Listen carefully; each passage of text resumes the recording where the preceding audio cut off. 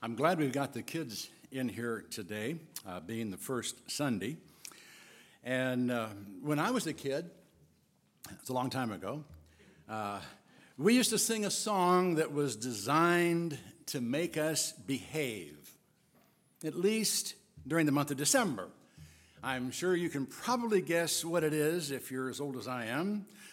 What is it? Santa Claus is coming to town. Okay. Do any of you parents still sing that to your kids? Oh, come on. You don't even know it, right? Well, how many of you kids know the song? Oh, good. Some of you know it. All right. Well, we're not going to sing it this morning, but I do want us to think about the most important line in the song. He knows if you've been bad or good, so be good for what? Goodness sake. Now, kids, let's pretend for just a moment that you happen to overhear someone saying that they don't think you've been very good and that you might get nothing but a stick or a lump of coal next Christmas. What are you going to do about it? Well, my guess is that you'll say you haven't been that bad and just ignore what they're saying.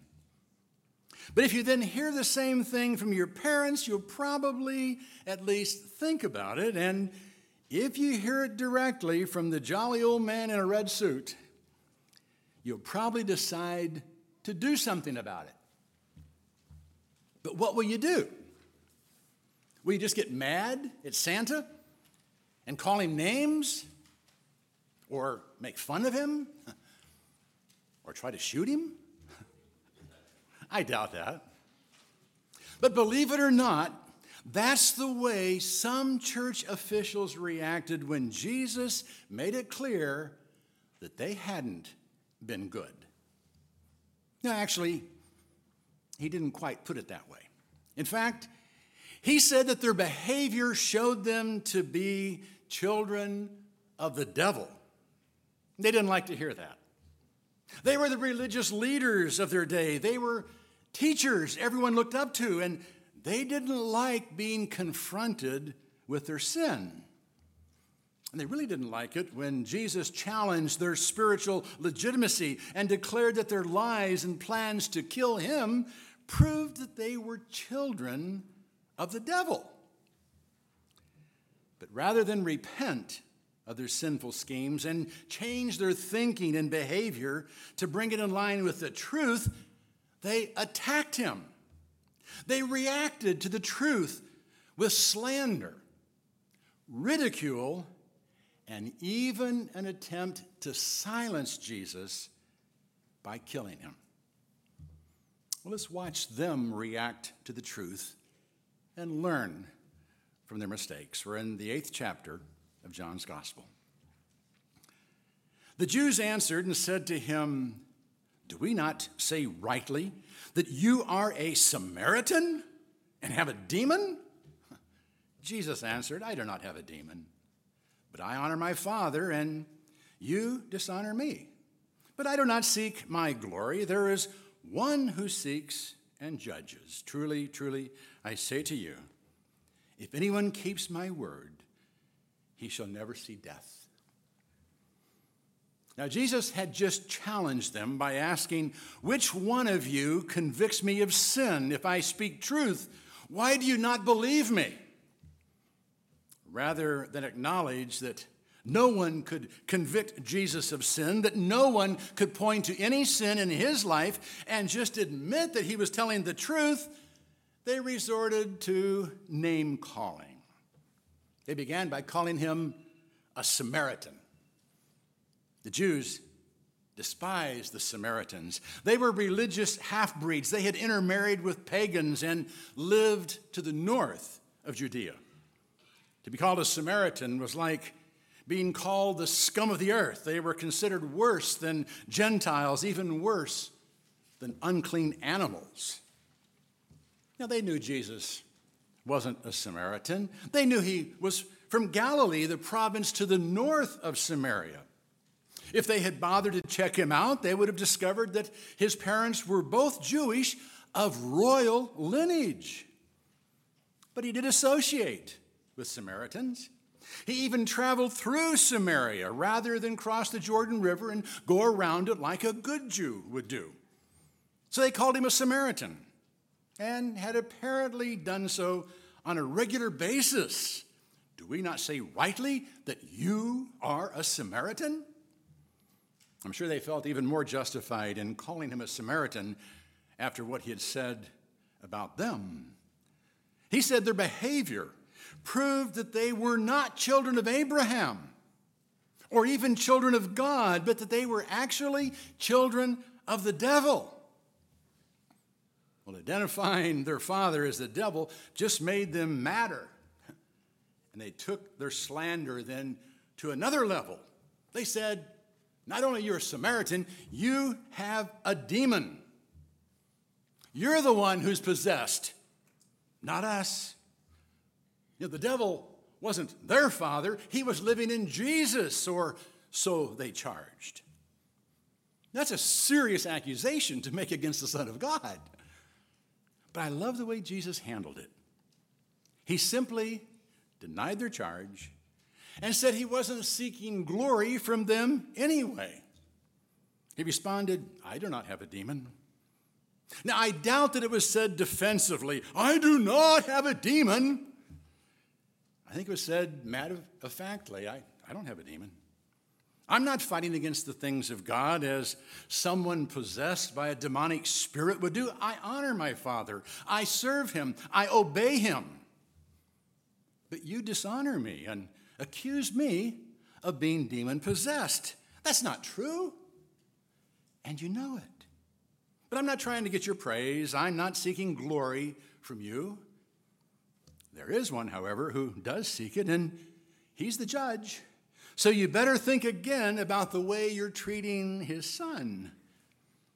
In fact, your eternal life depends on what you do with me and my word. Because those who keep my word will never see death. Now, it's obvious that Jesus was talking about spiritual death here, and they knew it. But they didn't want to deal with the truth. When he confronted them with the truth, they slandered him. But their slander hadn't worked. Calling him names hadn't intimidated him into silence. So they went from slander to ridicule. Let's read on. The Jews said to him, now we know that you have a demon. Abraham died, and the prophets also. And you say, if anyone keeps my word, he shall never taste of death? Surely you are not greater than our father Abraham, who died. The prophets died too. Whom do you make yourself out to be? Jesus answered, if I glorify myself, my glory is nothing. It is my Father who glorifies me, of whom you say, he is our God. And you have not come to know him, but I know him. And if I say that I do not know him, I shall be a liar like you, but I do know him and keep his word. Your father Abraham rejoiced to see my day, and he saw it and was glad. The Jews therefore said to him, you are not yet 50 years old, and have you seen Abraham? The Jews responded by reaffirming their slander and then moved on to ridicule. Now we know, we really know you have a demon. You are possessed.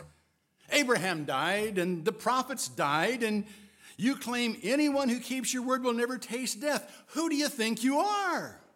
Surely you're not greater than Abraham, who died, and the prophets who died. Your claim is ridiculous. Everyone dies. You're out of your mind. What are you trying to pull? Now, again, these were the spiritual leaders. They knew Jesus was talking about spiritual death. He wasn't claiming to have found the fountain of youth that would allow people to live in this physical state forever. But they thought they could make him look ridiculous by misrepresenting his words. So they interpreted his words in a way that they knew was not true, and then accused him of making ridiculous claims to gain glory for himself. Again, he answers simply and says, "If I glorify myself, it's nothing. The only glory that counts is that which comes from God, and I have that." Indeed, God had glorified Jesus in ways that could be seen and heard through miracles and an audible voice from heaven. And he would soon glorify him by raising him from the dead. But those Jews who had hardened their hearts wouldn't acknowledge him no matter what. And by refusing to acknowledge him, they simply demonstrated they didn't know God. And they couldn't recognize him when they saw him in the flesh. Jesus, on the other hand, knew the Father personally. And if he said he didn't, he would be as much a liar as they were for saying they did know him. Jesus knew what he was talking about. He had come from the Father. God affirmed him and his message. And so did their father Abraham. Your father Abraham rejoiced to see my day, and he saw it and was glad. Now again, the Jews knew what Jesus was talking about here. The rabbis taught that Abraham had been given a vision of the Messianic age, and that when he rejoiced over the birth of Isaac, he was rejoicing because he knew the Messiah would come from his son. Jesus was simply identifying himself as the one Abraham had seen. The Jewish leaders didn't like that. But instead of debating his claim and trying to support their contention that he was not the Messiah, they simply ridiculed him for saying Abraham had seen him. Abraham had died 2,000 years ago, and Jesus was less than 50 years old. Abraham couldn't have seen Jesus. That was ridiculous. The things this demon-possessed Samaritan was saying. What he said next blew them beyond slander and ridicule to an attempt to kill him and thereby silence him. Jesus said to them, "Truly, truly I say to you, before Abraham was born, I am." Therefore they picked up stones to throw at him. But Jesus hid himself and went out of the temple. Now, Jesus had already referred to himself as I am. Now he goes even further and uses that same phrase to explain how he was able to see Abraham 2,000 years earlier. Truly, truly I say to you, before Abraham was born, I am. Now, I am, we've already discovered, is the name for the eternal God. It's the name God gave Moses to use when telling the Egyptians who had sent him. I am expresses the eternal nature of God. I am says, I have always been and will always be. Jesus was saying that before Abraham was born, he was in existence because he is the eternal God. You know, the Jews had tried to get Jesus to say he was God, and here he makes it clear that he is indeed God in the flesh. He did so by using a theologically veiled term that couldn't condemn him in a secular court, but they knew what he was saying. He was claiming to be the great I am. And they didn't like that, not one bit. They responded by trying to kill him. They picked up stones to stone him to death. Somehow he evaded them and left the temple. It wasn't time for him to die. Not yet. In 6 months, he would willingly go to the cross. But he wasn't going to be stoned to death. That wasn't the plan. They couldn't kill him, not yet, even though they wanted to silence him on the spot. No, their slander couldn't silence the truth. Their ridicule couldn't do it. And their attempt to kill the one who embodied truth could not silence it. All they accomplished by reacting against the truth was to cut themselves off from the benefit of the truth. They were the losers here. Now, I've got to admit, it's easy at this point to expand the sermon, and I contemplated doing so. Because there's a lot of disagreement today about truth. What is truth and what isn't truth? We're constantly hearing things for and against abortion or gender identity or medical science or the environment. We attack one another, sometimes with slander or ridicule or attempts to silence, to cancel someone. These, I think, are real issues that we have to deal with. But let's not get sidetracked from the prime issue here. The most important thing is the truth about our spiritual nature, who we are. What's happened to us? What has sin done to us? We think we're children of God, but does our behavior indicate that we are actually children of the devil? And if the Spirit is trying to convict us of that, what do we do? Do we just ignore it? Do we go so far as to slander the truth that's revealed in God's Word?